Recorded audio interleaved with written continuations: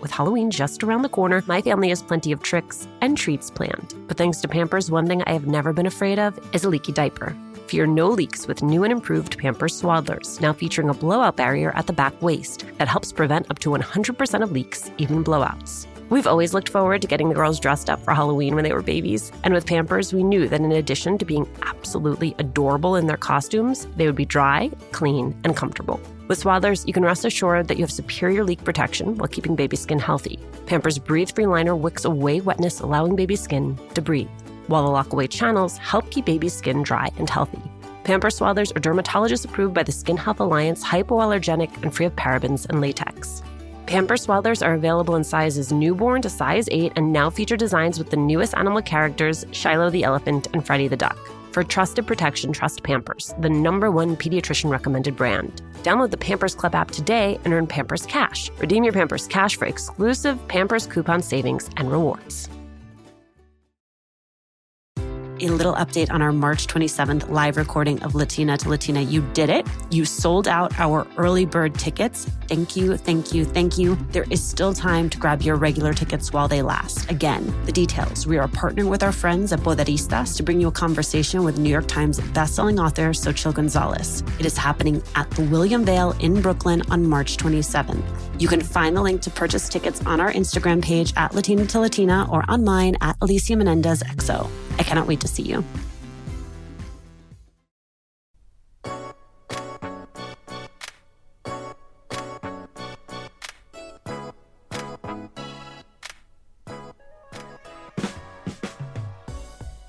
Raise your hand if you're a good girl, or like me, a woman who grew up being a good girl and has maybe had some trouble shaking all of the expectations that come with that, about success, about perfection, about sacrifice. Well, Majo Molfino knows what that's like too, and she wants all of us to free ourselves of these ideas of who or what we should be.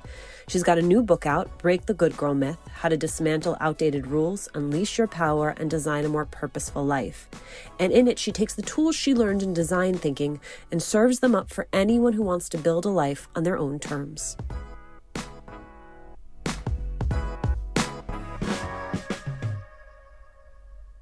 Tell me about a time in your life that captures your good girl behavior. A time in my current life, like as an adult. Or as a child, I'd take either. Okay. Well, as a child, I can definitely paint the good girl image. I open up my book with this image of me as going to Catholic school, wearing my uniform, being really nervous. My ponytail's really tight. My shoes are very polished. And this feeling of, are the girls going to like me? Am I going to be accepted? Having a lot of anxiety about going to school and really feeling like I had to be the best daughter of immigrants I could possibly be to repay my parents. And the way that played out in my later years in adulthood has been being a hyperachiever, like just wanting to excel in every area of life, from work to every relational role, and having this chronic sense that I'm not enough or I'm failing is what I call the good girl myth of perfection, which is, as we'll get into, my primary good girl myth. What were the messages that you were receiving about what it meant to be good? So there are 4 main systems that shape us. The major system that shapes us into good girls is called the patriarchy, which is a cultural and social system that's been around for thousands of years. It has very deep roots, and it really privileges men over women and other genders in a way that makes us form a good girl protection mechanism. Because we think, oh, if we're good girls and we go along with the program and we assimilate and we are accommodating to the patriarchy, we'll be safe. So we develop the good girl mask and the good girl archetype as a protective mechanism. So the main place it comes from is the patriarchy. But the patriarchy is like an abstract thing. Right. When you're 7, you're not thinking about the patriarchy. Exactly. So we have to ground it in what I call messengers. So who are the messengers that we have as children that spread patriarchy to us? And these messengers are often, they don't even know they're doing it. One major place is family. So I always ask every client that I work with to look at what are the rules you inherited from your family, the messages you got from your parents, your siblings, your uncles, your aunts, the tribe that you were born into. So what were the rules in your family? For me, it was very much get the highest degree of education possible, because that's how you get lifted out of poverty, because that's how my father did. So study hard, work hard, choose a safe path in your career so that you can earn that salary so everybody is safe. Don't take risks.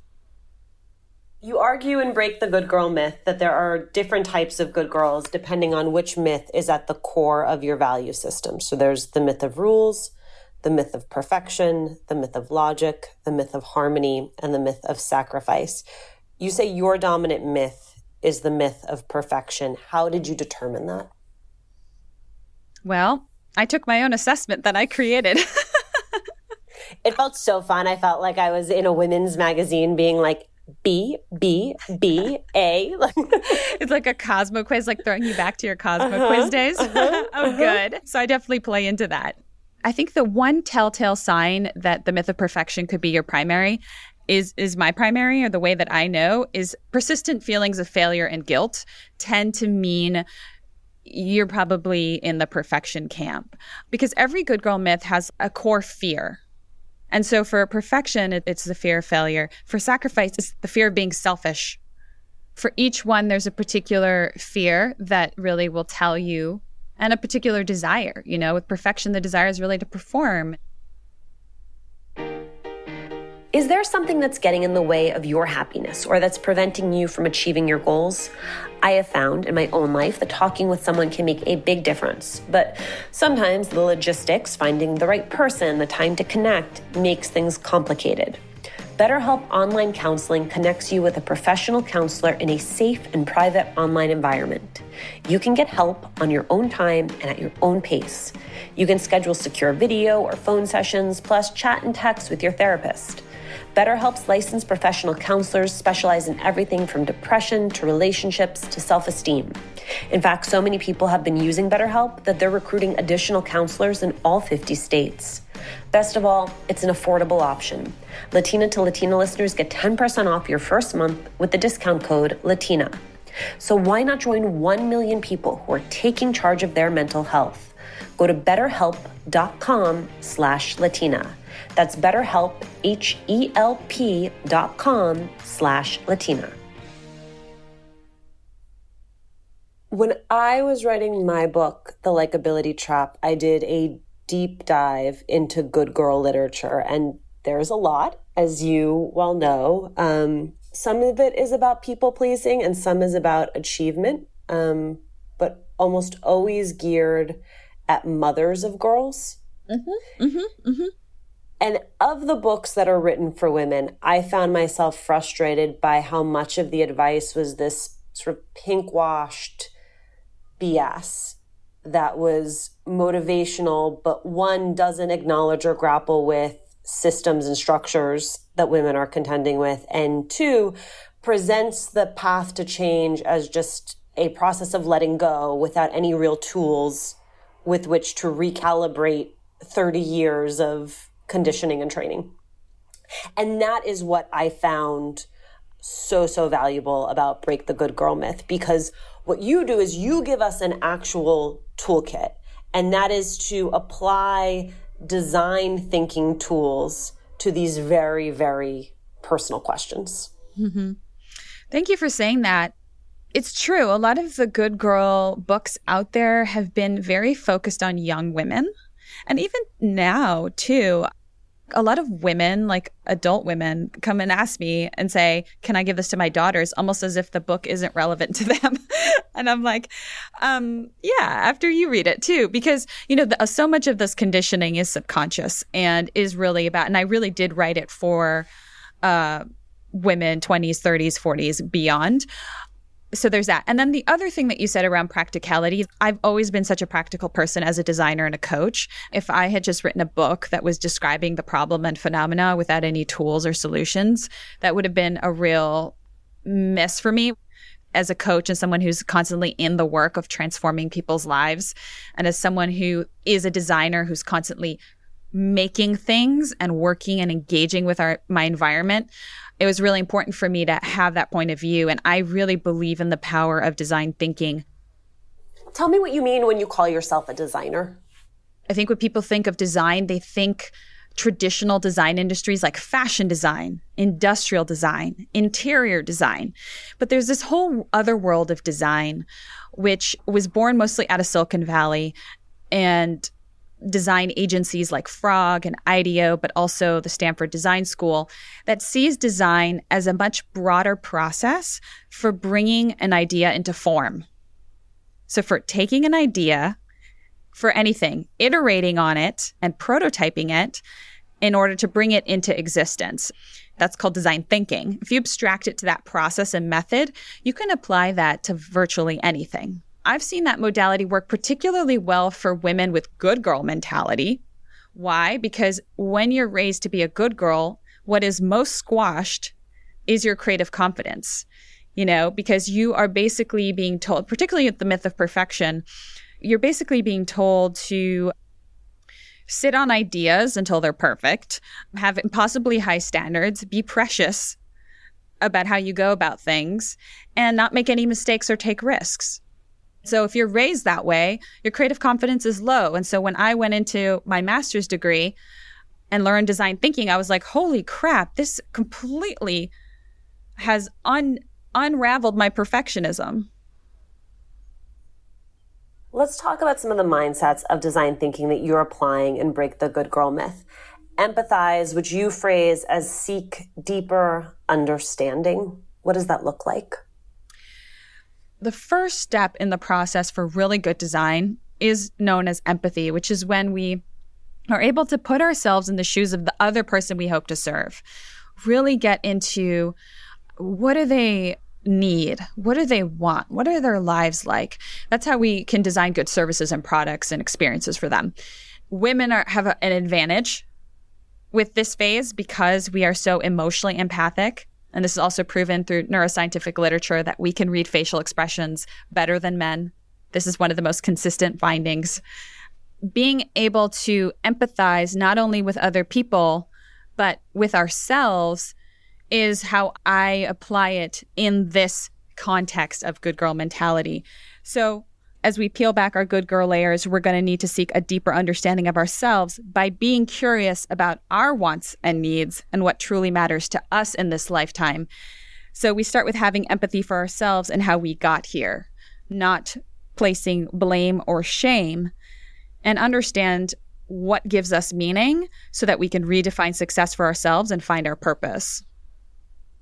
Then there's define, which you phrase as open your minds.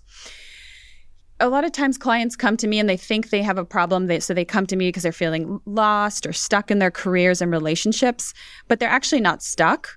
They're not like objectively stuck. What is happening is they're stuck in the mind, which is that they need to generate more options for themselves and to believe those options are possible. So what is so powerful about design thinking in this phase is this idea of being generative and ideating and brainstorming so that we can think outside of the lines and outside of the boxes that we have been born into. And I think that this is really particularly helpful for reframing dysfunctional core beliefs about yourself and the world, and also seeing different life pathways that you can take, different relationships you can be in, different possibilities for your life. Yeah, because like you said, the mind wants to move towards certainty, to security, to what it knows, what it thinks it already knows. And so much of the design thinking process is testing what we call, if we're getting really technical, is testing your assumptions. We have so many mental assumptions about what a user wants or needs. And then when we actually empathize with them and when we actually generate ideas, we realize, oh my God, our assumptions are very narrow. And our mind makes a ton of biases and likes to go into little grooves that it already knows. And so embracing the unknown is a huge part of building that muscle. Miss Juleka, nice to have you on. Must be a special reason. Yeah, you know it's a special reason since I like to be behind the scenes. All right. So when Cantu Beauty decided to come on board, Yes, you rushed to volunteer to try the products. I know, but I've already been using their coconut curling cream for years, so I figured I wasn't going to miss a chance to try out sister products. I liked the photo you sent me the other day. Your hair looked really good. And that was just after one shampoo and conditioner. My curls were shiny and smooth, man. And my comb was not full of my own hair after I detangled it in the shower. So wait, how many products are you using all told? Right now, I've got like 4. So I'm using the shampoo, the conditioner, the leave-in cream, and then, can I just tell you what my favorite is? Mm-hmm. The Wave Whip. First of all, that name is everything. But I love how my waves and my curls just are fuller. They're more touchable. They're less frizzy. I mean, I know I sound like an ad, but let me tell you. Well, you can enjoy the benefits of the Cantu Beauty hair care line, picking up your favorites at Target or ordering from Target.com. When my babies were going through their exploration stage, I had so much to worry about. Falling over, bumping heads. What did she just put in her mouth? The list was endless. But when they were in Pampers Swaddlers, I knew I never had to worry about a leaky diaper. Swaddlers are great for both baby and mommy. They keep your baby's skin healthy and dry with Pampers Breathe-Free Liner, which wicks away wetness, allowing your baby's skin to breathe. Swaddlers have always given me peace of mind knowing that diaper rash and leaky diapers were not in our future. There's also the blowout barrier at the back waist to help prevent up to 100% of leaks, even blowouts. Pampers Swaddlers are dermatologist approved by the Skin Health Alliance, hypoallergenic and free of parabens and latex. Your baby deserves that. And they're available in a wide range of sizes from newborn to size 8, and now feature designs with the newest animal characters, Shiloh the elephant and Freddie the duck. Having a diaper you can depend on is important, and it's why I have always loved Pampers, the #1 pediatrician recommended brand. Download the Pampers Club app today to start earning rewards with every diapers and wipes purchase. Not to mention, get great parenting content with Pampers Club. Hey, Red, what are you up to? Just making sure all the M&M's gifts are wrapped and the ball's filled. Remember that one holiday party when we had no M&Ms? Oh boy, I still have nightmares. The cookies? Yeah, you used all the M&M's candies that were meant to decorate the party treats, to decorate snowmen. You did it again, didn't you? They do look cute, though. Bringing cheer, M&M's for all fun kind. Hi, Latina to Latina listeners. It's Brenda from Tamarindo Podcast. And if you love Latina to Latina, then we know that you're going to love Tamarindo Podcast. And if you're in the LA area and can't make it to the Latina to Latina live event, we'd like to invite you to our event on March 28th. At 6:30 p.m., we're hosting Amigas Blossoming, a night of celebrating and cultivating blossoming friendships. This will be in Highland Park, and all the details to RSVP for free are at tamarindopodcast.com/events. One element of design thinking that I have naturally always gravitated toward and appreciate is prototyping, which you phrase as just make something, do something, try it. Yes. What does that mean when you're trying to break a myth about yourself? I have found that for a lot of clients and women that come to me, particularly in thinking about the way forward or how to get unstuck, it's been very much about what I call waiting for clarity. And what's powerful about design thinking is clarity doesn't come from waiting, it comes from making. And it's hard to really wrap your head around that. Well, how can I start making if I don't even know what I'm doing, Majo? Well, that's how we get to understand what we need to do, is by making. So start with making, and then you're going to get the clarity. And this is a big shift for a lot of people, particularly when we've generated lots of options for ourselves. We have to actually start to take some of our ideas and put them into form. Now, if we have very big ideas, let's say we generate a lot of ideas and they're very grandiose, this is the fun part where you have to start to take your ideas and make really dinky versions of them, almost embarrassing versions of them, versions that are purposefully imperfect and purposefully messy. And that's why prototyping is the antidote for perfection, because you don't have time to be precious and perfect because you're embracing constraints. You're saying, I have to create a book in 1 day. I have to do a dinky version of my podcast, a prototype of the podcast I have been thinking about doing for a year. I have to do it in 10 minutes. Go. I'll set a timer for you. Once you get that, once you embrace constraints through prototyping, then we start to get our ideas out and we generate more momentum in a small amount of time than we have thinking, thinking for weeks, months, or years. And then you got to test it, Yes. which you describe as engage someone. Yeah, I'm really into feedback. And people have different feelings about receiving feedback during a creative process. As a designer, the way that I really like to think is feedback is actually helping you shape and craft the idea. So feedback is the way you iterate, craft, shape, and come back, particularly if you want to design something for someone. Like you want to create a really cool experience, like you want to build an audience and you want to write a blog. Don't write your blog in a vacuum. Write one tiny blog post, make it a prototype. It can be a paragraph long.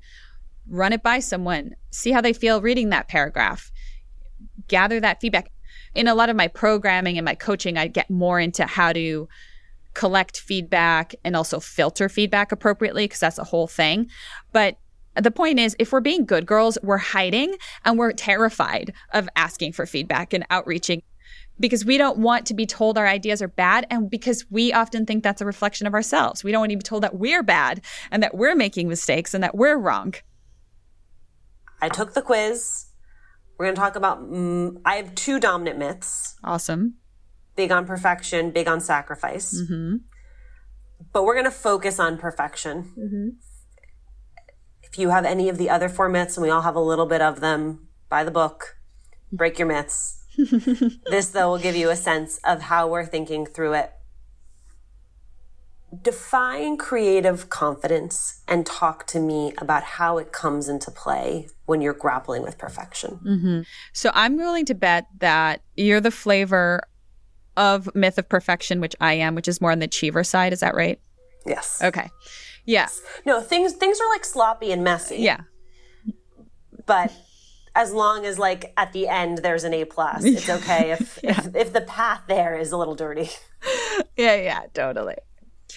So creative confidence is the combination of thought and action, defines it. So it's the ability to come up with new ideas and the courage to try them out. Now, the last part is very key because so many of us have ideas. But do we have the courage to try them out? That's the question. And that's the key piece in creative confidence. And that's where if you're gripped by the myth of perfection, you aren't having that sort of forward momentum we talked about that you get through prototyping. So my medicine for this is if you're gripped by perfectionism in a way that isn't allowing you to step up in your leadership, that is preventing you from putting your ideas out into the world, prototyping is where you really have to look. The women who are low on creative confidence, it's more like the fear of looking stupid or being embarrassed, feeling dumb.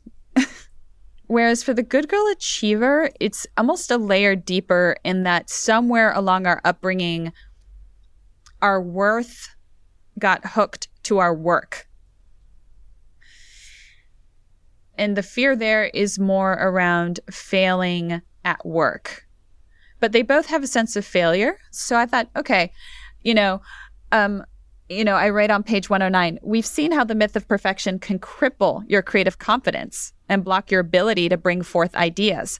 But there's another equally dangerous way it hooks into us. It tells us we're not enough. One of the most common not enoughs I've witnessed among good girls, especially those who grew up being told they were gifted, is that they feel they're not achieving enough. They're not doing enough, not being far ahead enough, and not going fast enough. So what I'm saying is, good girl achievers, it's about not doing enough. Those with the sort of creative confidence side, it's about not being smart enough. This hit me hard, which is for those of us for whom the myth of perfection is about achievement, you say, practice the mantra, I am worthy simply because I exist. I will admit I have a lot of trouble with this. You and me both, sister. Yeah.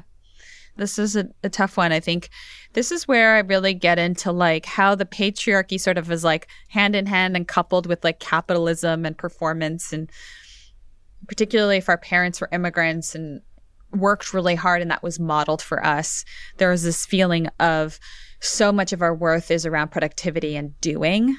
And that is so deep in our psyche and so deep in sort of our upbringing and core narrative that just feeling worthy because we breathe or because we're here and present and we're alive that is a practice. I think it's something that we continuously have to remind ourselves and reprogram in not only our minds, but our bodies. In as much as it is, I think, what you are underscoring about survival and how much that relates to the immigrant narrative, I also think it hooks in with sacrifice, that so much has been given up in order for you and for me to be where we are and to be who we are, that there is a sense that is incumbent upon us both to pay that back and to pay it forward. Totally. I have this vivid memory of having a conversation with my aunt in Argentina. I was telling her, I feel so much pressure to like do really well in my career because, like parents, they left Argentina for us and they gave us so much. And my aunt looked at me and she said, your parents also left for themselves. And when she said that, I had a moment where I saw my parents not in the role of parents anymore, but saw them as their own kind of selfish people with their own desires and needs and hungers. And I think they did, of course, do it in part for their future generations. There was this, to call it out, frankly, there was an egocentrality about it, where I was thinking it was really about me, like they had sacrificed so much for me. But there was a larger picture that was more nuanced, which is that they did it for themselves as well. And so like, chill out. That really helped me unhook a little bit and reorient towards, I don't have to feel this pressure to repay that debt. That really worked for me, that conversation. The myth of sacrifice is really feeling that pressure to give and contribute. The issue is, what is the cost to us when we do that? Is it costing us our health? Is it costing us our well-being? And is that trade-off worthwhile to you? You have a podcast. I do. Heroines. Mm-hmm. Who is a heroine in your own life? It's a great question. I think the first person that came up in my mind, because I speak about her in The Myth of Sacrifice, and we're just talking about that, is my mother, who gave up her law career to follow my father's dreams and come out here, and who is an incredible badass artist. But the reason that I admire her so deeply is that she is fierce with her boundaries. She's a woman who has never had difficulty saying no to me or to my brother or to my father. She's a woman who really knows what she wants and goes for it, who spends loads of time by herself creating and has very little guilt about it, is a woman who, even though I put her in the book as like, here's an example of someone who has sacrificed, in a lot of ways, she actually breaks her good girl myth of sacrifice in the ways that she upholds her boundaries and listens to the art she wants to create. So I got to give my shout out to my mama. I love that. What a novel way of thinking about boundaries and sacrifice and what it means to be a mother, and how often we laud women for being selfless. It's like, so the best way to be a mother is to lose your entire self? Like, that can't be right. Yeah, that can't be right. This was such a fantastic conversation. I so appreciate you and the depth for which you've understood and felt all these good girl myths. Well, I mean, listen, I would not be a good myth of perfection if I had not read the book cover to cover. Oh, I so appreciate you. Thank you. No, thank you. This was wonderful. And congratulations. I think you're going to help a lot of people with this book. Thanks for joining us. Latina to Latina is executive produced and owned by Juleyka Lentigua-Williams and me, Alicia Menendez. Paulina Velasco is our senior producer. Virginia Lora is our managing producer. Cedric Wilson is our lead producer. Carolina Rodriguez mixed this episode. Production help from Kat Hernandez. Manuela Bedoya is our social media editor. We love hearing from you. Email us at hola@latinatolatina.com. And remember to subscribe or follow us on Radio Public, Apple Podcasts, Google Podcasts, wherever you're listening right now. And please leave a review. It is still the fastest, best way to help us grow as a community.